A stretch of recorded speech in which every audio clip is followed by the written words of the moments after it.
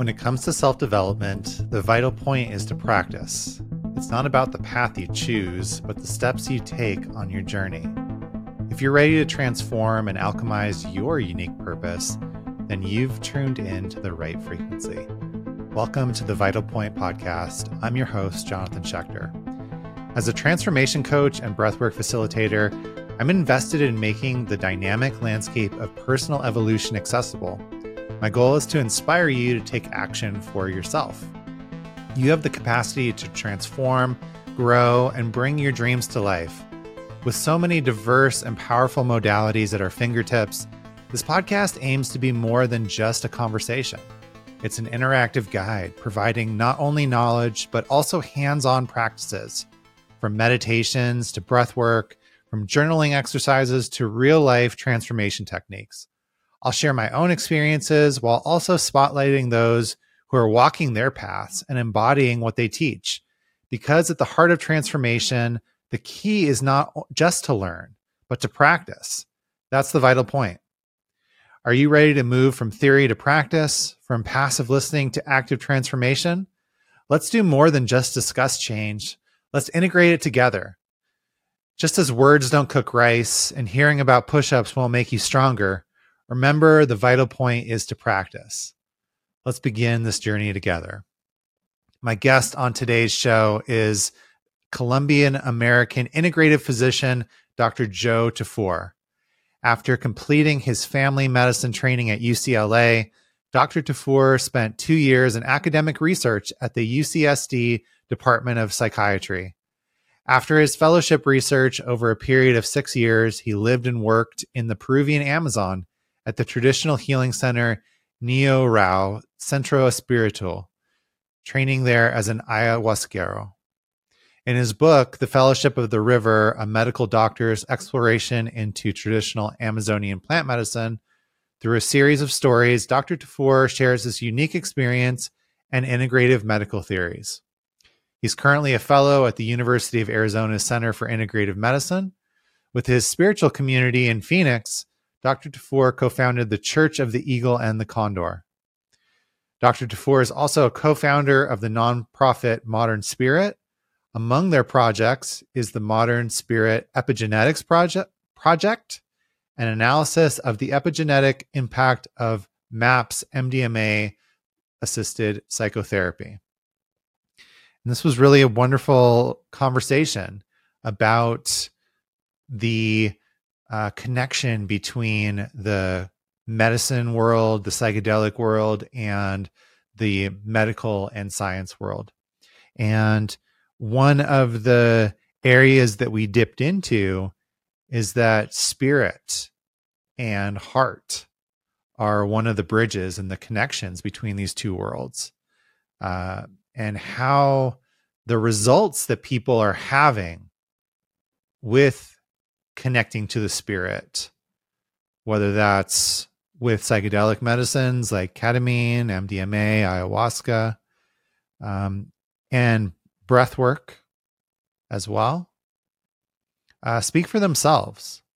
And whether or not science and medicine can fully explain what's happening basically becomes less relevant in the face of the results that patients are seeing in the reduction to their PTSD, to the anxiety, to their depression, to their addiction. The self-reported effects speak to themselves and are becoming more and more difficult to ignore. And also how connecting to these spiritual spaces transcends religious and political ideologies. So we get into different elements of healing and integration, bringing in the traditional healing beliefs from cultures like the Shipibo, the Navajo, even talking about some of the Tibetan teachings, and getting into, some of the more modern integration methods as well. Speaking of this spiritual connection to the heart space, one of the methods to access this is breath work. It's really a doorway into the expanded state of consciousness.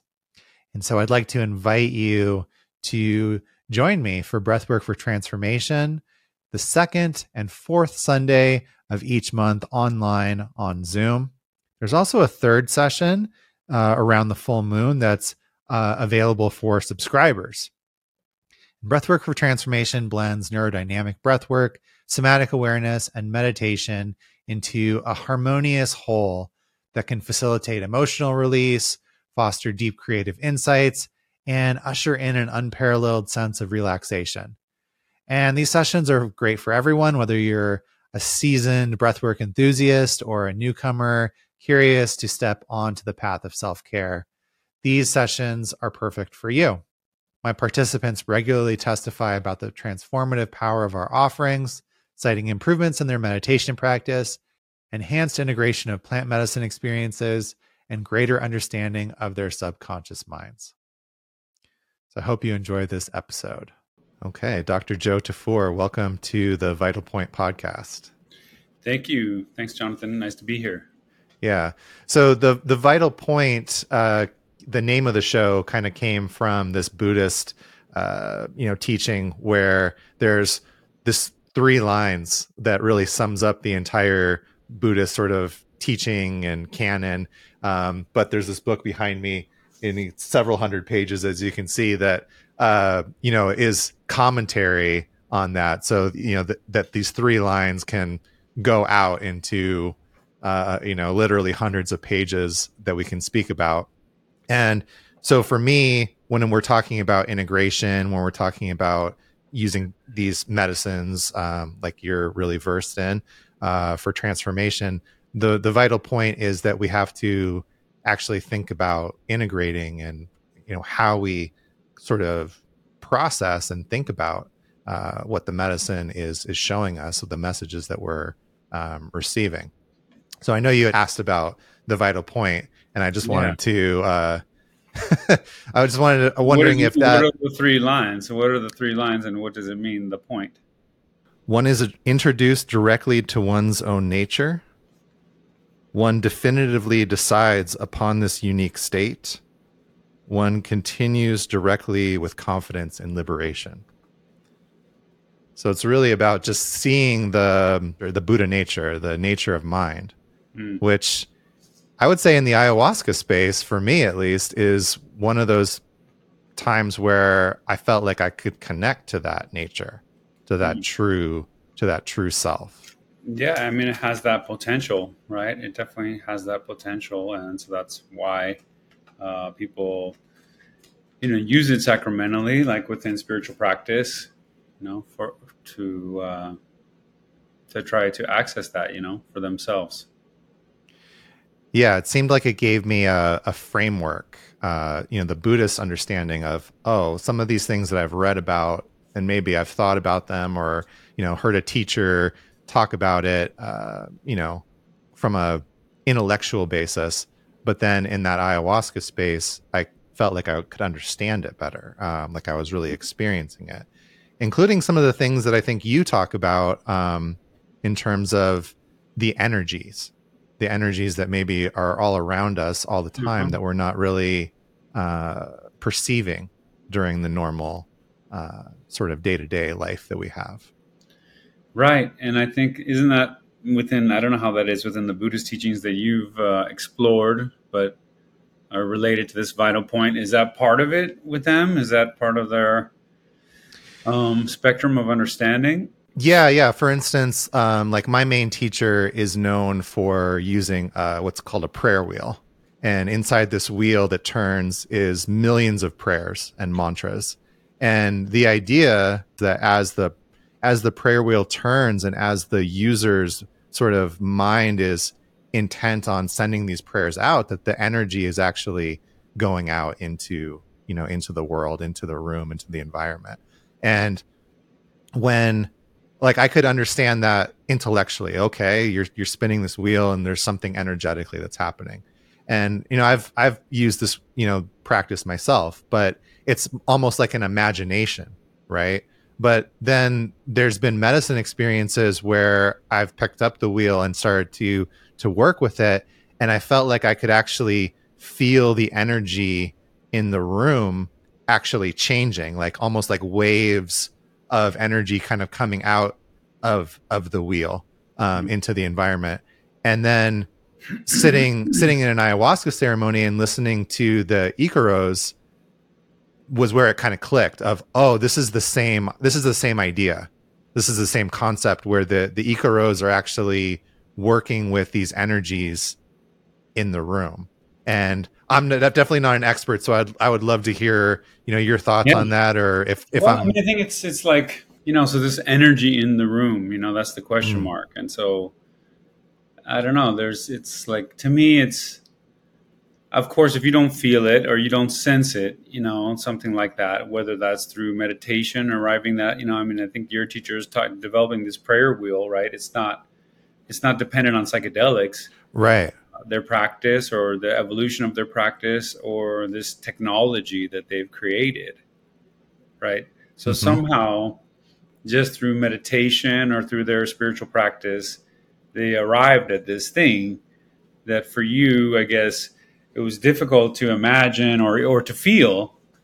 And then I guess when the medicine space, or in this case with ayahuasca, you were able to feel that energy. Right. And so Yeah. then so the idea is that there's like a sensibility, that exists. And so then this medicine, or you had brought it up, or what people would talk about, like hallucinations and imagination. It's like, yeah, there's a lot of room in the medicine space, and if you're under the influence of some sacramental substance or maybe a psychedelic substance, there's a lot of room for projection, into that space with your imagination, from your memory, from your thoughts. That's true. And Mm-hmm. so there's a lot of ways you can fool yourself, and there's a lot of foolishness around all of it. You see it a lot, and so that's what people are kind of turned off by, often, because they see it's not. I don't know. Some of it's expressed in a way that doesn't seem that thoughtful, and at the same time, like there is this honesty around, like you felt it, Right. and then somebody else is feeling it without taking the medicine. They're feeling it through their meditation, and they're sharing about it, and they're comparing notes about it. And so the idea is that there is something that exists, like a metaphysical phenomenon, and the quantum physics implies a lot of mysterious things. In addition to what people, if they're honest about their experience, yes, most people have strange things happen to them that don't quite make sense, through the rational explanation of how everything is supposed to work. So deep down, I think everyone knows it's a little more complicated, or nobody really understands, nobody really knows, you know, about all the ins and outs of all of it. So then what I see is that my experience is that getting like closer to that, to learning about the energy like that, or trying to work with the energy like that.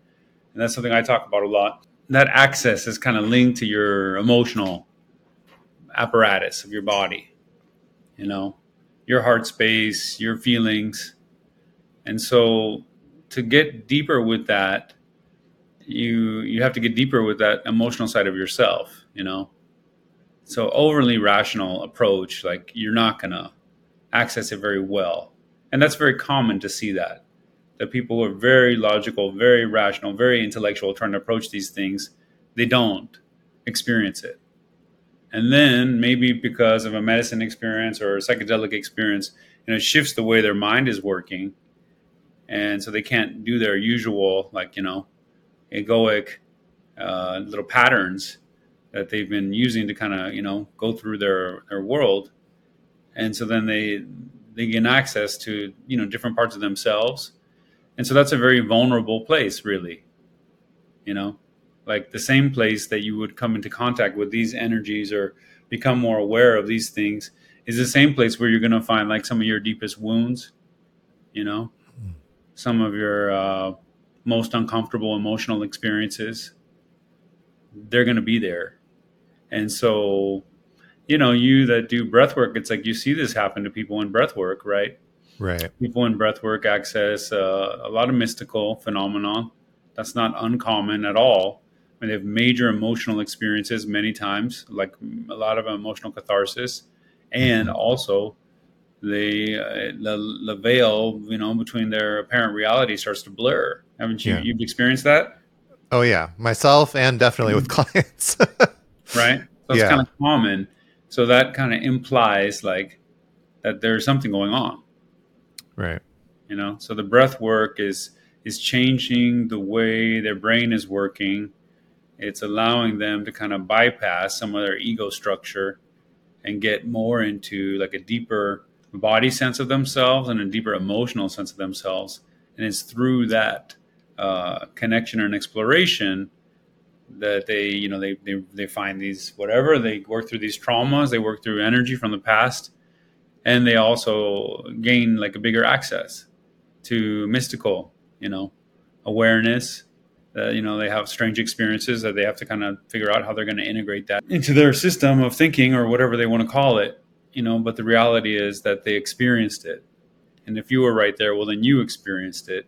Yeah. So you could call it a hallucination or whatever they want to call it, but emotionally, something very real happens that has a major impact on the person and even the person observing. It's that feeling, the That's right. emotion of it, right? Like there's when it happens, there's no the thinking and analytic part just kind of turns off. Like there's no questioning it. You because you feel it. Well, You're it there. turns out the analysis is probably always after the feeling. Hmm. So the society, like I said, which is not really supporting like these vulnerable places within ourselves, is like leaning so heavily, into the thinking.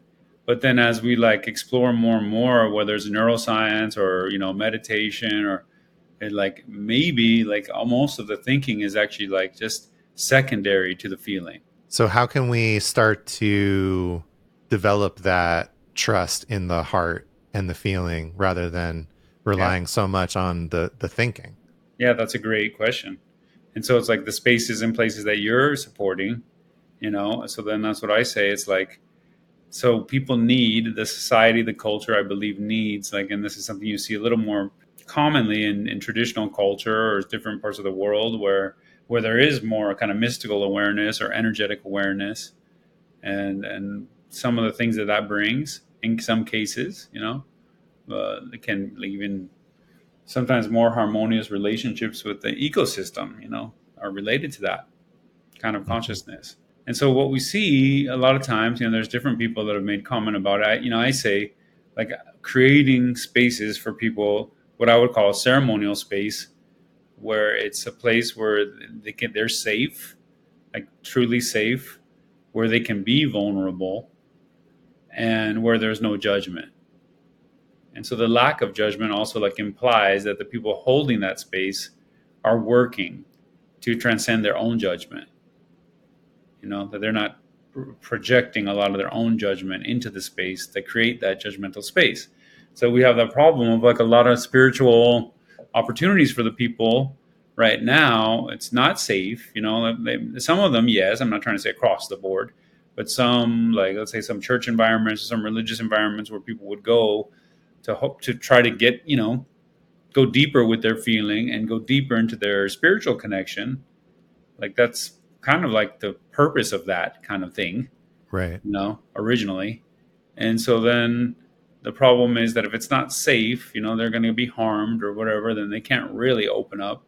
They can't really trust. They can't really be vulnerable because they're going to have to be vulnerable, which is uncomfortable and awkward. And then there can't be judgment against them, over what they're going to express or what they're going through. And so there's a lot of judgment, in a lot of these religious environments right now that so then it blocks people being able to really open up that way. So there's there are other environments, there are other spiritual practice environments and even religious environments where I think these things are more, I would say, like consciously addressed for their role in helping people heal and evolve and grow. That's like in the traditional perspective and like some indigenous perspectives, the spiritual growth and the healing are the same thing. Mm. So then the conditions that would promote either one would be the same. And so if you're doing integration with people after they go through whatever, maybe they go through a psychedelic experience, maybe they're in a rehab, they're going through something. And so, creating environments. And then the other big thing that, Malidoma Some, the African healer, always talked about he's from Burkina Faso that passed away, is like, well, nature, community, and spirituality. So like some kind of access to nature, some community supporting the process, and then the tolerance of the spiritual discussion. The spiritual discussion is not limited to just like a very like askew intellectual, like what's that over there, but like, hey, is that something that can nourish you to be connected? Is it something helpful, not to fool yourself or to delude yourself, but is there something helpful in understanding our relationship to the mystery, the metaphysics of it, the quantum physics of it? And so, an example like this, it was a new one from the MAPS conference for me, was this year, this group from Emory University in Atlanta, who's like chaplains and spiritual healthcare providers within the modern Western healthcare system. So that's an interesting example, the chaplaincy, that still exists within our culture, established. It's not being driven out of the hospitals. They allow the chaplains to be there in many cases, and they provide, what's supposed to be a universal support, regardless of religious belief. Like that already exists in our system, in our society, in our culture. And so then the chaplains are one of the groups that had been, were being considered and have been considered and have been included like in the MDMA, assisted therapy with the MAPS trial and the FDA approval, like who is allowed to be in the room with those people. Do they have to be licensed? What kind of training or experience would the FDA require for somebody to sit for somebody else while they're on MDMA? Do they have to be a psychologist? What kind of skill set would be helpful and supportive in such an experience? And so the chaplains have always been, kind of one of the roles that has been thought to be accepted and integrated there. And so then these guys, this group was related to Divinity School, I think at Emory University, published in JAMA, Journal of American Medical Association, on CERTs. CERT is a spiritual, existential, religious, or theological experience. And so they're saying, well, these certs are here. They are. They exist, from an observation. If we ask people, they'll tell us they had this. And it says in the psychedelic assisted therapy field, the cert is very common. Right. So there's another thing to observe and note as scientists, that analytical observation is, yes, that would be considered real. And then lastly, that the CERT experience is clinically relevant to the psychedelic assisted therapy. What they go through in these CERTs turns out to be affect their health directly. So then now we see this metaphysical like interaction with physical, mental, emotional health documented and published, in JAMA. And so it's like we're beginning to face these things, that it's like, hey, these people were not getting better. The ones in this study, they're, addicts, and the psilocybin study, or end of life anxiety in psilocybin study, or they were, and this is mostly psilocybin research, MDMA, that people do have, supernatural experiences in some of those sessions, maybe less common, but it does exist. So when it does happen, they find it to be clinically relevant. And those are people who had this trauma that couldn't heal for years and years and years. So then they're like, okay, well, I guess we need to learn about how to deal with these certs. Because they said, we found out that the adverse childhood experience the ACE is a big deal, and we Right. need to learn how to manage that because it's clinically relevant and it comes up a lot in psychedelic assisted therapies. So we need to learn more about how we're going to deal with that. Similarly, we need to learn more about how we're going to deal with these certs, and maybe we need to bring, religious, spiritual practitioners into the fold to help us work with these things because they have more direct experience. You said so many cool things there that I want to ask about. Sure. As far as the certs, do you have a sense that the medical or science community, like, how do they explain that? Or is it, does the result that is measurable in terms of data sort of supersede the need to understand it?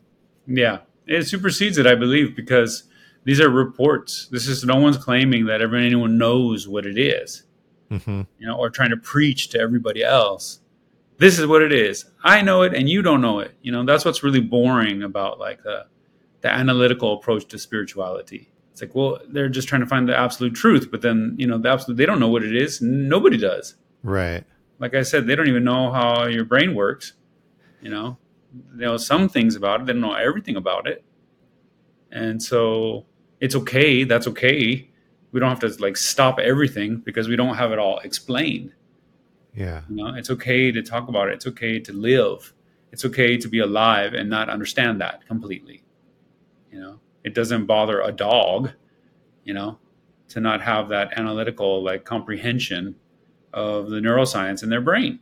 So as we move forward, there's many examples, and the simplest example within the mental health field is like the psychological scales. So they ask people, about a depression scale. They ask people about an anxiety scale. They ask people about, how's their sleep. So these is subjective reports. How do you feel? When you wake up in the morning, do you feel like this? Do you feel like you have a hard time, finding pleasure in the activities that you used to enjoy? Do you find yourself like, wrapped up in fearful thoughts for, most of the day? It's like these are subjective questions. Mm-hmm. They're reporting this to you. So you believe them that that's their experience. You could walk away and blow them off. Oh, psha, they just can't figure it out. They need to let it go. But it's there, it's published, it's evidence, and it turns out it's clinically relevant. Like those scales are being used to track people's progress, and now they're being correlated to like physiologic phenomena. Did their inflammation go down? Is their fight or flight response calming down after the PTSD treatment? And how are they scoring on their PTSD scale? That is the ultimate measure of the like PTSD research, is this subjective scale. So I'm just saying it's a normal part of mental health tracking is subjective report from the patient, because that's what's considered real. We don't have to whether it is like an imaginary fantasy or just part of a monstrous illusion that no one understands. Within the realm of healthcare, it's okay to talk about that. That's significant. That what that person told you about how they feel, that's useful to understanding how you might be able to help them, including whether or not you're going to use medication in assisting them to get better or not. Physical, material intervention. So I would just say it's there. So now it's like, they could fight it and say, no, we don't want to hear about that, or just not, it's not politically correct or like acceptable to hear about these kind of experiences, that people have. That if you did allow the self-report to be there, then it would be, there it would be, If you just ask around, you're going to hear a lot of these. It's up to you whether you want to listen or you don't want to listen. Yeah. It's so interesting. Like, I often think about what it will be like in, 10 years, 20 years, 100 years, if the current sort of direction that we're moving in keeps going. And I take it back to an experience I had in an ayahuasca ceremony where the facilitators lit a fire, and seeing and kind of experiencing the healing properties of that fire, and that people have gathered around fire for healing for, basically most of humanity, right? And that's why there's some healing energy there, maybe. And the sort of the insight that came through as a result of that was that the things that we consider magic or that we can't explain, you could explain it through science. We just don't get it yet, right? Like at some point in history, fire was magic. And then now we can explain it from science and the molecules that are working together with the air and, all of that. So I guess I'm just always curious. Part of the fire that's still magic, huh? Right. But Then that's the we thing. understand a little bit more, right? So it's like when we're talking about these things that are, the quote unquote woo woo, the energy stuff, the things that some of these more ancient wisdom lineages, whether we're talking about the Shipibo or the Tibetans or Native Americans, that they understand. And like I'm curious what we're going to understand as we put that Yeah. scientific lens into it. Yeah. Well, I mean, I think there's always value in, not maybe not always, but there's a lot of value in like the scientific, assessment. There's like, it's fun to, and that's the idea of this eagle and the condor prophecy, that we're in this time when the science and the spiritual and the heart and the mind, start to respect each other. Yeah. And so this idea is like, okay, if you're just intellectual and you're just, you're bringing that arrogance of like, oh, these dumb savages, they think fire is magic. I know what fire is. It's the combusting of these, of this wood, and that's this car, blah, blah, blah, and the light, and this is how it's made. And, they have all that explanation, but then somehow their approach with the Western analysis is falling very short in a lot of aspects of society. Major mental health crisis, major ecological disequilibrium, like major. As far as like the elevated position, it's like ridiculous. Mm-hmm. From a global perspective, it's not very impressive. To see society go in certain directions. So the humility of the like hyper intellectual perspective. It's like it's just whether or not they want to accept it. It's obvious. Major failure in mental health, Mm. like major, and major failure around ecological whatever awareness and sustainability. So it's not that impressive. It is cool, like to be able to use a cell phone and do all, it's helpful. It's amazing. The internet, here we are. So many Right. major advances. It's incredible. It's amazing. It's Uh-huh. made out of the earth. This computer is made out of the earth. That's Mm. what it's made out of. Right. It's like, is that magic? It's like, well, there's part of it that seems kind of magical. I think, like staring into the fire. Here I am looking at you. There's something kind of extra ordinary about it. Then there's the path of the heart, and the sitting around the fire, and then they're kind of that side, the heart side, kind of resentful, brokenhearted, like upset about all the pain that has been caused by some of the kind of arrogant um, and kind of neglectful, like a lot of the disregard that the intellectual, like, oh, get over it, who Mm. cares about your feelings. And so there's just like resistance from the heart space of like, it's not safe, it's not, this isn't good, you know to open up here. But then it's like, okay, well, the way things are, we have to open up more again.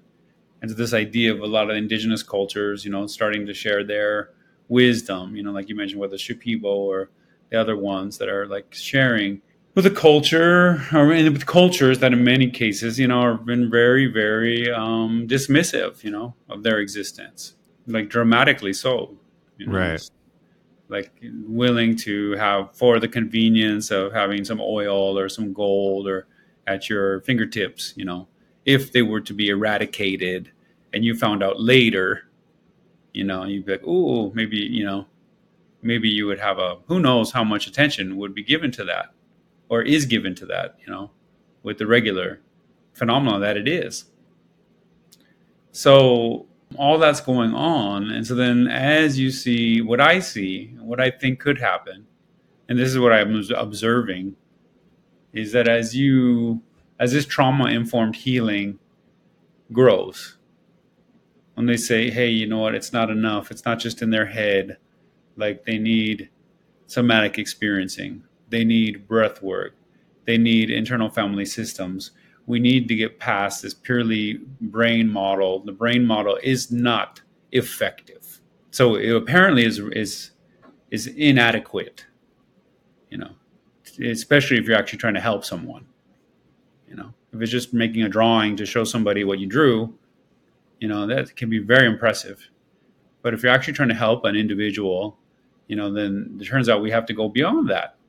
And so we have to get into these. So the trauma-informed healing is kind of making its way through the system. It's like if you are not trauma-informed and realizing the way that some of this trauma and these ACEs and all these experiences could be feeding into like all these long-term health problems, then it's like you're kind of behind. Right. The science, the analysis is teaching us that. The analysis is establishing that in fact and in the biology. It's not just an idea or a concept or imagination or a vision. This is biochemically, observed for those that are like more, interested in that dimension of things. And so that's going on. And so then, we have to deal with this trauma-informed healing. So now we need approaches that will adequately address trauma or more effectively address trauma. And so then they start expanding into these other areas, whether that's, you see some of that happening in the sacred ceremonial work. We see a lot of that happening in the psychedelic assisted therapy work. We see a lot of it supported by psychotherapy, by somatic experience therapy, by internal family systems, by breath work, by EMDR or whatever, all these different ways that by, integration circles and community support and peer support in AA and in rehab, by, further exploration into people's spiritual practice and spiritual connection and the impact that could have, in helping people emotionally regulate and get through, some trauma experience that they have. As they start doing that and that starts growing, because people realize, okay, that model, that way of thinking was like, they're very loud. They really didn't want to hear from anyone else, but it wasn't really working. And so now the people that are suffering, it's the suffering that will eventually shove it, forward, because the people and their families, and their loved ones and their children, it's too much to bear to just hang your hat on a system of thought. If that system of thought is too disconnected from what's happening, and you're going to watch a loved one, go through some torment, it's going to break your heart, whether you believe that you have a heart to break or not. And so that happens. And so then those people are looking and they're looking and they're looking and they're looking and they're finding treatments and ways that are like, whoa, this is doing this. And then what's curious is that these treatment spaces, let's talk about, PTSD and, at the MAPS conference, Rick Perry, the ex-governor of Texas, self-proclaimed at the MAPS conference, knuckle-dragging right-winger, supposedly, but, a heartfelt person that expressed a lot of things that people could relate to. And eventually he just said, the vets were getting helped by psychedelic-assisted therapies, and he couldn't deny it. And so we have to learn about this because these people, their lives are more important than your reputation or what you thought your reputation was. So then you allow these treatments to grow. And whether it's ketamine-assisted therapy here in Phoenix, Arizona, or in Tucson, just like pop up here, there. And it's like, because it's always trauma, and we need something that'll help with the trauma, and this is going to help with the trauma. And it might open a cert, but we're willing to take that risk We'll deal with it if it comes, and we'll go with it. And you see that as these really vulnerable spaces and places are being cared for in these people in a context that is much broader, that allows for some transcendent experiences, they start healing, in ways that was not previously, observed, that were not previously observed. And as they start healing and it becomes more commonplace to heal in that such a way, the mystical awareness and the mystical connection grows through the society. Not for religious reasons, not because of like, you should believe this, because if you don't believe this, you're not with us, but because what you started with, because you felt it and it was real and it really made things different for you in your life and for your loved ones. And it seems to be somehow related to the fabric of things, to this so-called vital point. It's like it seemed to be related to me seeing myself and the way it is in its entirety, meaning beyond the lifespan, like in its entirety, like the universe. I have that's the place maybe that we can somehow make sense of things from, according to the Buddhists and to so many other like deep spiritual practitioners seeking, some kind of harmony in their life's, journey. And so it's the universal awareness, I believe, will grow. And I think the science will support the clinically relevant. It's like, if it is, so then that's why I make a big deal about always, I repeat it over and over again, because they'll say like, oh, well, look here, I'm on this podcast. It's like, well, Joe has a church. He's part of a church, and the ayahuasca is their sacrament, and it's a spiritual practice. But here we're talking about healing and medicine, and they call it medicine in the culture. And so shouldn't that be, in the realm of the medical, the therapeutics?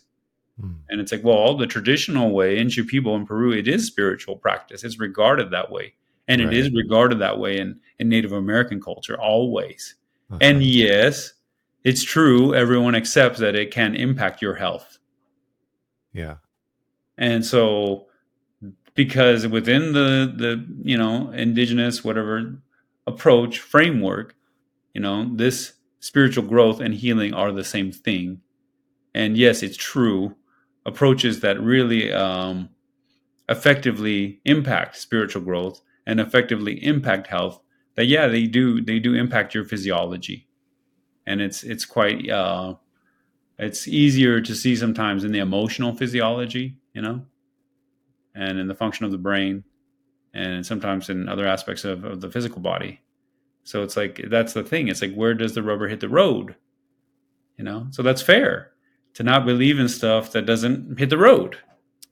Yeah. But to say that rubber doesn't hit the road anywhere is like, oh, I don't know about that, And so I think that the suffering is pushing people to see, like, if, let's say, this spiritual rubber hits the road somewhere that can help us, well, we want to know about that. And that's what I see. And so when I'm working at a ketamine clinic in Phoenix, Arizona as a doctor, and seeing a number of people walking into the office, and they're saying, I'm like, oh, what brought you in? Why do you have to do the intake? Why are you here? How did you hear about it? What are you doing? So, something's missing for me. I think something's missing. I think it's spiritual. I think what's missing for me is spiritual. And I think, I don't know, I heard you guys might be able to help me find that. And I've heard that like several times from people here. And, you're from Arizona, like here in Phoenix. Tucson is a lot more, curious about things like that than the average Phoenician. I don't know. That's what the common idea. So it's just like, it's strange, it's happening.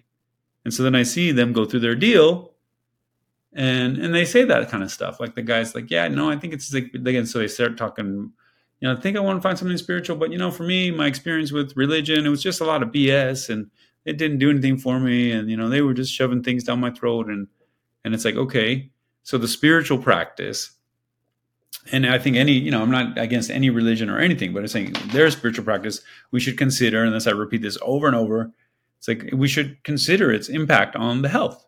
Right. Like if if spiritual practice really in its nature, the vital point, I think the Buddhists, those people that you're talking about would agree with me Uh-huh. that this should be healthy for you. Your spiritual well-being should improve. Your mental health should improve. Your emotional health should improve, and your physical health. Why not? If you're feeling better and more resilient, then it should improve as well. So, if the spiritual practices that you are engaged in are not doing that, if they're making you feel worse mentally, if there's like growing mental illness in your religious community, like that's a concern. There's a concern that it's not something that we're going to judge, but we should reflect on that. How many people need to be medicated to participate in your spiritual practices? Mm. Do they find a connection in themselves to that, to a nourishing source? And many do. And I'm not trying to say no one does. Many do. But when there's, so then around the religious trauma, we can kind of like use this as a guide of like, hey, okay, we're not against religion and that, but it's better be healthy if we're going to have it in our society, in our community. Yeah, the connection of the spiritual, and bringing that aspect into your life is so important. And I think what you're saying is that's one of the beauties of some of these medicines, whether you want to call them medicines or sacrament or, Right. psychedelic, whatever, is that it does open us up to that dimension and the experience beyond the analytical. One of the things that I thought of when you were speaking was like, some people, I think we all, maybe a lot of people, I'll say that, when they start to have these peak experiences or these spiritual experiences, the initial reaction is, I want to share it with everyone and I want to like yell it from the rooftops. And yet, perhaps it's more valuable to just embody those changes and the things that you've experienced, because when you do that, then people start coming to you. Hey, what's different? You're so different. You've changed, or, you used to be so depressed and you seem so happy now, or whatever it is. Like the evidence speaks for itself. You don't even have to say, hey, this is what I did. I'm for psychedelics. And I also like that you brought in the sort of the more conservative viewpoint. I saw a meme the other day that had like a guy from Burning Man, sort of if I say picture a guy at Burning Man, like exactly what you're thinking of, Right. and a soldier on the other side, and it said, name one issue that these two people agree on besides psychedelics. So it's amazing that Partying. it's amazing that it's uh, bringing people together camping. because of the result of camping. We have a lot in common. There's a lot of soldiers with Burning Man, but go ahead. But yeah, it's amazing that the results that people are seeing are bringing these disparate groups together. Under a common like, hey, this is working. We need to have more of it. And that's very beautiful. Yeah, and that was the thing, right? When at the MAPS conference, when Rick Doblin came up and gave his speech in his all white suit and is kind of a Burning Man icon, and doing his thing. And then right after him, Rick Perry, the governor of Texas, Secretary of Energy under Donald Trump, like this is like as far into the right wing as you can get as the power structure. And he was the one saying, look, it's like, and to me, it's like the suffering is too great. Let's give a break to the polarization. It's too many people's families. It's too many people's, relatives. We're going to have to find some common ground. The common ground is healing, and that's exciting, because that's also like, to me, that's why I think health is like the bridge between science and spirituality. right. I'm also curious, you mentioned the clergy and the clergy being inserted and accepted into the therapeutic setting because Yeah. of their experience with the certs and with the spiritual aspect of life and sort of the mystical. Um, and it brings up something that I wanted to ask you, because one of the things that I noticed at the MAPS conference that I think concerned me a little bit, just Right. personally, um, was the amount of people that were there that were curious about bringing psychedelic therapy or psychedelic medicines into their work that haven't had any of their own experiences. And so the difference between somebody like a clergyman who maybe has never worked with a psychedelic but has a lot of experience with the spiritual aspect of life and the mystical versus somebody that goes and gets like a certification to do something but has never done any of their own work. I would say that I would feel more comfortable with the clergy person supporting me in my experience. And do you agree? I mean, do you think that people need to have their own experiences to be facilitating I and think that supporting people? I think that like in the initial wave of like the clinical research with psychedelics, that because of the FDA approval and that process with the DEA, they could not obligate, people to have the psychedelic experience. When you go through the MAPS training, there was a huge thing that they were negotiating about. How do you have to have an experience to be completely certified? What kind of experience? So then breathwork retreats were acknowledged, as Uh-huh. a potential for people that wanted to practice this, but maybe they didn't want to do ketamine, or they don't have a legal access to MDMA or psilocybin. They were trying to come up with ways. Could a Vipassana retreat, like a 9-day sit, with that meditation, would that qualify? Well, there's a movement around that. Like those were examples that you needed some experiential component to your training. A lot of the developing programs are interested in that. As far as requiring that, I think that Naropa also requires that over in Colorado, but it can be Mhm. breath work, it can be ketamine, it can be something else, but something they feel like. So, I would just want to say that maybe a lot of people think that it should be a part of the required training, and the obligation to make people do psychedelics who maybe, let's say they're great clergy people or they're just really special in those spaces, like maybe they don't need to do it. Okay, so they've done something else that people would feel somehow comparable. So that's being negotiated out. I think that at the beginning, and I think if you look at all the researchers that are part of the trials and the therapists that are in the trials, I'm not aware of any of them that are not experienced. So the data that is being produced is based on that. Mhm. So it's not just like, oh, any old therapist. That's not true. All the therapists that are getting these incredible results in the MAP study, as far as I know, are experienced. So there will be a question mark around like, should you obligate people? I think you should encourage them. I think it seems like a great idea. It seems important. Can some people do it without having that? Probably. Are the people going to be more effective that have that kind of experience? That's quite possible. And Yeah. so people getting into that line of work without any spiritual work or any kind of um, personal psychedelic experience, I don't know. I mean, it's not it's not as simple as ever. It's not like, oh, okay, Sure. yeah, maybe, you'll have a successful business doing that kind of thing and help a lot of people. Maybe you could be more effective. Mhm. And so, as when the clients are deciding, I want to go to this one or I want to go to that one, you know, how good they are does factor in. It's not just like it's coming down the pipeline, and we got to eat it however it comes. I mean, it's still Sure. is currently, yeah, right. It's currently cash business, Uh-huh.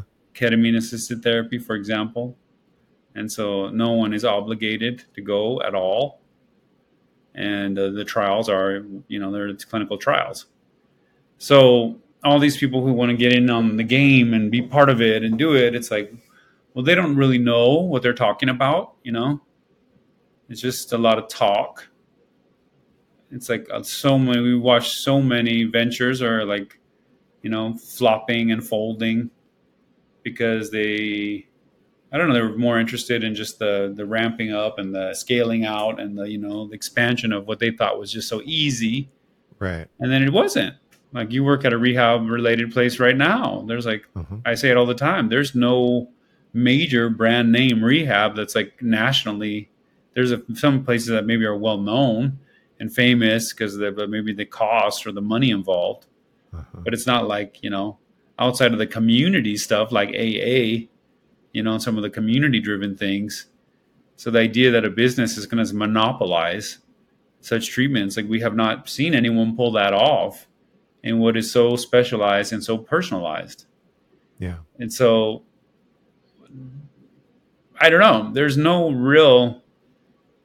I just think there's a lot of hoopla, not much, beyond that.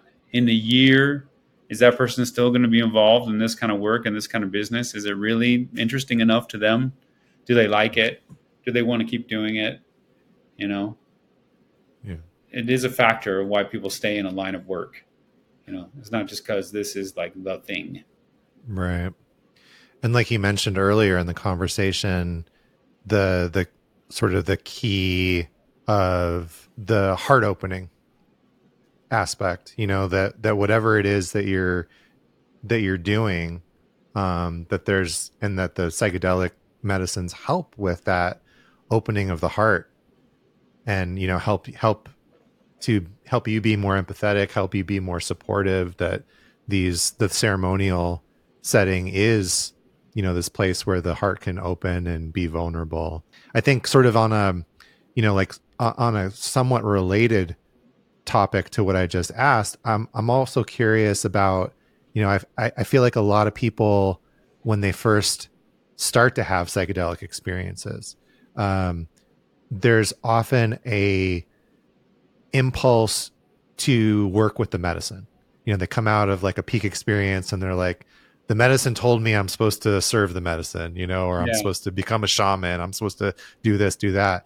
And I'm never going to discourage someone from that. But like sometimes I like to sort of gently have the conversation of like, well, this is, that's not going to make your life any easier. In fact, you're setting yourself up for, a path of a lot of your own work, like you were saying earlier, and I'm curious, why do you think that is that so many people have those peak experiences and then feel called to make that their own work?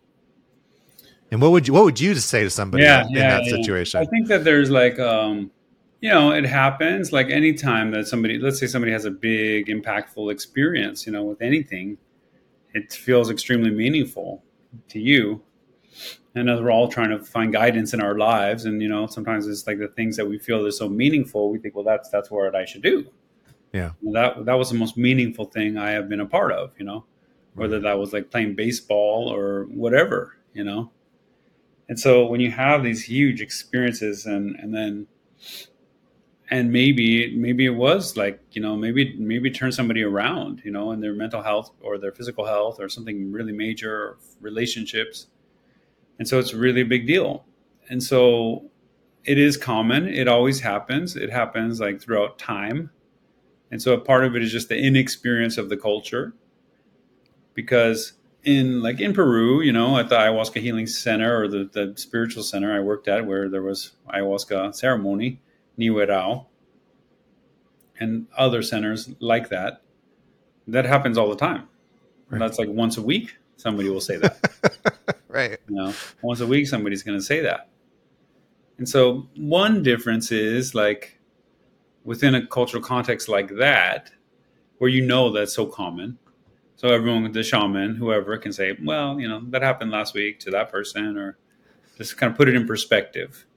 That it's like, that's great that you had such a powerful experience, but it's like, that may just be a little flash in the pan, and like you said, this path, if you want to really go down this path, it's very long. So the person that's like excited about it for a day or two, has a little crush, like that might turn out, it might not. So it's like, the person that says, oh, I love this, I want to learn this. It's like it doesn't matter to the people that do that. It's like when people say, I'm a doctor, say like, oh yeah, I could have gone to medical school, like I was thinking about going. It's like, okay, like, that's cool, and I respect that, but it's like then to go is like years. Right. It's like, so what from where you're saying you want to do it to what it is so far away that it's just like it's an idea that you're floating out there. Yeah. So then I tell them like, that's cool, I think that kind of thing evolves over time, and so that reveals itself over time. And I say the people that I know that have stuck with it, it's a slow process, very slow process. The people that were so excited and so like, a few do come through like that. A lot don't. So there's that to reflect on. Like that's what I've observed, you know. And then, the last piece, which I'll bring up from my friend Sochi and her teacher in Colombia, from their tradition and their experience of watching people go through, medicine experiences. And, it's not their first time they've seen such a thing. And they say, if this medicine is making you feel more special than everyone else, or more, unique, or more, just something so extraordinary compared to the rest, like it's not working. This should be making you feel more integral to everything that's happening. So if that starts to happen to you, that you start really getting carried away and kind of that manic tendency of like why you are the chosen one and it's so special for you to do this, then you're not really like connecting at the deeper level. And so it's something to investigate. Yeah, definitely. So you just mentioned integral, and I wanted to ask you that before we wrap up. Is what are some ways that you guide or suggest to the people you're working with to help them integrate the healing and the experiences they're having with these medicines, whether it's ayahuasca or ketamine or breathwork, whatever it is, because some of the healing is happening within that medicine experience, but sometimes it seems like the medicines are shining a light. They're saying like, hey, here's the direction you need to go in outside of the ceremony or outside of the therapy. So what are some of those things that have been helpful? Yeah, I think, things I repeat all the time are like some of the traditional perspectives. So one of the Navajo wisdom keepers that we know here in Phoenix, and their attitude is like, instead of set and setting, and then the journey, and then the integration, they call it, like, how do you approach it? With love. The experience itself is the gift, and then afterwards is the responsibility of the gift. Hmm. So there should people also treat it that way. That what you receive in your medicine experience is something that you have the opportunity to take advantage of and work with, and or to disregard, and that the experience itself is not enough to change your life, and that's a basic fact and an experience of observing many people go through such things. So then, Shipibo style, Ricardo always said to, take care of your medicine. Like you have received some medicine, now take care of it. If you go back and you whatever start doing the same drugs or this or that, and you're going to wash it out. You're going to wash it out what you just gained. And so in the Shipibo style, they have they do it in the dieta, that you're in this diet period where you're integrating all day every day in retreat. That you only, instead of like ketamine, like go to the clinic, Uber home. It's like, no, you live there.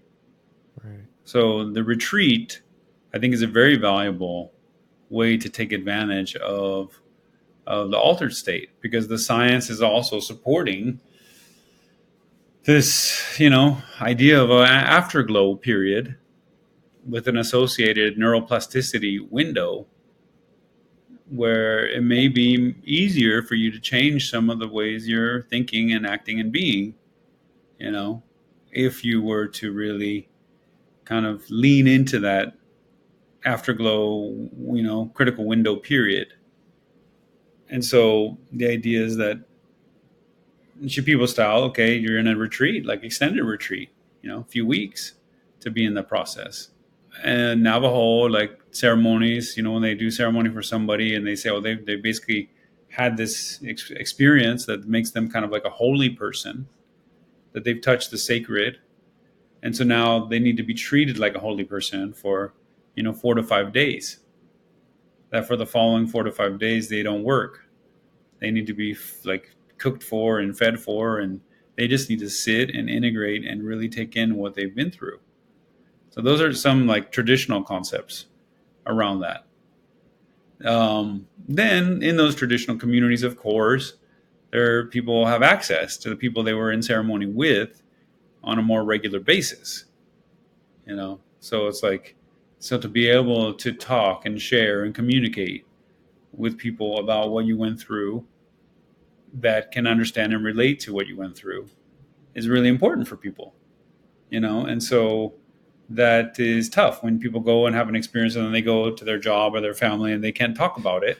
Right. And it's very common, they're very like, it's very tough for it to gain traction. There's some room for it to slip.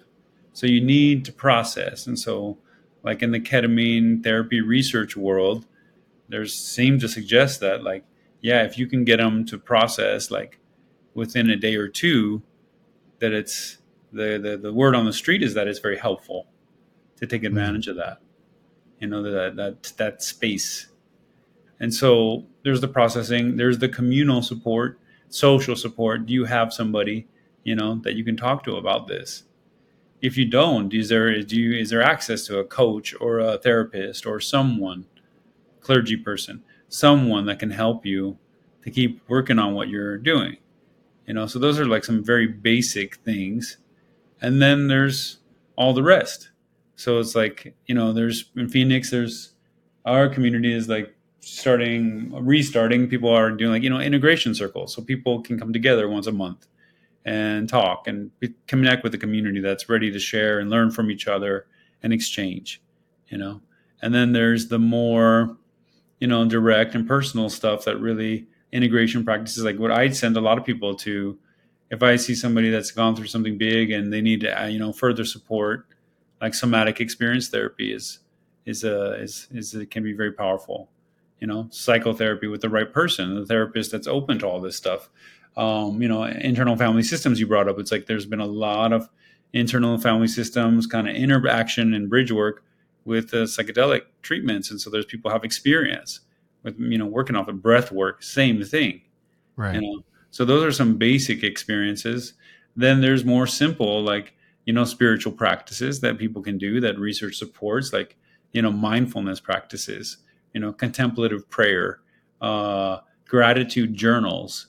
Those are simple things. Like they've done research with gratitude journal where just, guided to write down 5 things you're grateful for every day, as a simple practice to help you integrate.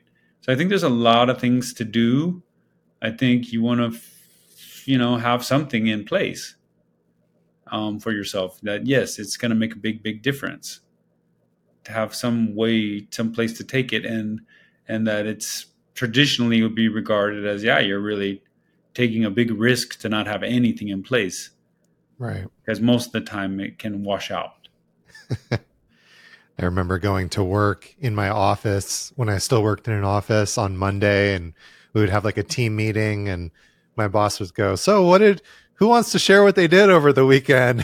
I'd be sitting there just saying, I have no idea even how to approach that question at this point. Right. And that's going to start changing, Yeah. It's going to start changing, and that's the part of what we were talking about. Yeah. Is what happens to the culture when that's not so crazy to talk about. I saw somebody in Phoenix, which I don't know. This was just kind of a surprise, but it was like, okay, the MAPS conference was so big. Uh-huh. And so that something that big, it like has ripples of just size. And so then I was at Whole Foods in Phoenix, and somebody came up to me and they're like, "Oh my God, I saw you talk at the MAPS conference," and just like having this at the supermarket, like it was just like part of what happened. in the culture. It's like it was big. A lot of people were involved, and so it's like 12,000. That's like a big concert, a big something. So Right. like people, so it's definitely changing a little bit. It's like we say, as those conversations start getting more okay, and the knowledge about like how that healing can work or help, or that spiritual growth can work or help, and the kind of ways that people realize, oh, I need to be. Well, the last piece I'll just throw out there is that because these things that we're talking about are vulnerable spaces, Hmm. your belief system, your whether or not you had a spiritual experience or existential experience, in your own life. Like it's so easy to be misunderstood when you're sharing about that, like in a big open group, public space at the office. It's so easy for people to misunderstand what you're talking about. So Sure. the traditional people would say that's very intimate conversation. Right. So you kind of need to be like really in a trusting relationship with somebody to really reveal that much about it. Because that same place I was talking to you about at the beginning is like where your hurts and your trauma and your all this stuff is there when we open up these places. And so Mm. similarly, it can shock another person because that touches into their hot spots. Because like if we're gonna Right. go there and they're like, well, I don't want to go there, that's too woo woo. Could that mean in some people's subconscious, like I am not ready to expose myself at that level right now. And if you keep trying to expose me at that level, I'm going to get mad, you Yeah. know? Like that's part of what's going on with that. And so can we be more discreet? Can we be more compassionate? To realize, yeah, that's better like among the initiated, whatever it can be, you can, but it's like don't just expect everyone to be okay with it. Right. Realize that it's like even you should be trusting the person you're telling about it, Yeah. because some of it may be crazy, some of it may be really mysterious and doesn't make sense, and so you need somebody that like can hold that with you and just kind of like a good friend, or that's like, hey, they're really going to listen to you, make emotional space for you to try to like feel that out together, say, well, what was that, you know Yeah. Yeah. And so I think Absolutely. that's why it's important. And then the idea, and so yes, people get excited and they want to share with everybody. And if they want to help, it's like, it just, for us, it's like, keep it in the medicine. Do you know why you're Mm. doing it? Or if you're trying to help everybody and it's helping, okay, I guess that's a good reason. But if you don't know why you're doing it, then maybe slow down. And even, even like within the context of like an integration circle, you know, uh, I always remind people like when you're sharing something, let people know if you want feedback or if you just want somebody to listen, because just listening can be, can be really transformative. And sometimes that's all you need. You're not looking for somebody to like add their 2 cents in, you're just expressing something that's vulnerable and, intimate to you. So I appreciate that that you brought that in as well. Yeah, it's just like, and so that's another thing. Like, as we dialogue more and more about this kind of stuff in the society, then people, their sensibility maybe will improve around it, you know? Yeah. It'd be kind of like a little easier for you to see, like, oh, that's maybe this is their trauma. Maybe it's not, that we just hate each other. It's like maybe something happened. And Yeah. It's an important thing to remember, is like a lot of the time the way that people react to you, whether it's the medicine or not, is has nothing to do with you personally. It's right, how they're filtering it through their experience and their traumas and their protective parts. And we tend to think like, oh, this is about me, and get then there's like a feedback loop, right, of like, right, oh, you're upset, so I'm getting upset, and it just sort of builds. But a lot of the time, I would probably say most of the time, it doesn't have anything to do with you. right. It's I had they're this, having they're having their own yeah. experience. I was this family friend. He's this big guy. He's hanging out at some bar, and it's the kind of bar, people that challenge him. He's a big guy, so somebody a little drunk comes up, tries to challenge him, and he said his response to the guy was like, is, are you okay, or are you just like naturally aggressive? Like, what are you doing? Like what? This is like he's thinking, this is not me. Like Right. I'm just walking into this place. It's like, so Yeah. either something's wrong with you, or you're just always like this. You know, I don't know. I thought it was funny, but I should Yeah. get going here pretty soon. Yeah. So before you go, how should people connect with you? Yeah, no, thank you, Jonathan. Yeah, we have the river course all through Modern Spirit, modernspirit.org, modernspirit.org. But it's a 7-week class, and it's a lot of fun based on my book, Fellowship of the River. And so that's one of the big things that I'm working on. And we have other retreats and stuff that we're doing, but they're all kind of full, dealing with healthcare providers. So that'd be the thing right now, to tell about the course, to tell about the book. And we'll put Yeah. all that information on the show And we're page. raising money, by the way, on the website. So modernspirit.org has a number of projects. One of them is our reciprocity project, which is raising money to pay for Native Americans to go through ketamine-assisted therapy. Wow. And so we've sent a number of people through, and it's like back to this whole bridging of culture and science and spirit. We've had some pretty beautiful results with some individuals, and it's a nice way to try to unload some trauma, and then take it from there. What's going to happen after the trauma unloads, right? That's what we're talking about. So thank you, Jonathan. Thanks for having me. Yeah. Thank you, Dr. Joe Tafur. It's a pleasure. And, so wonderful to have run into you at the MAPS conference.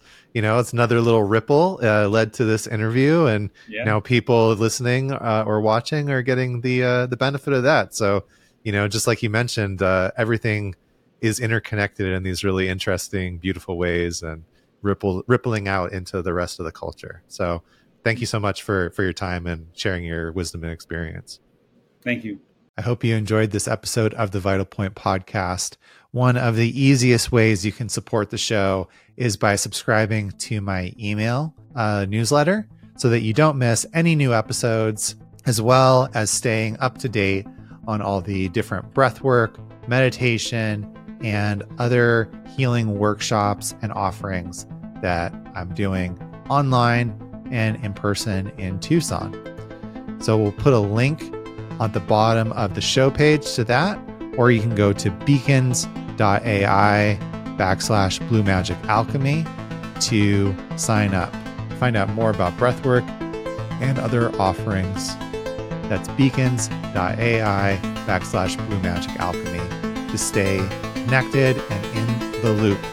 Thanks for watching or listening, and I will see you next time here on the Vital Point podcast.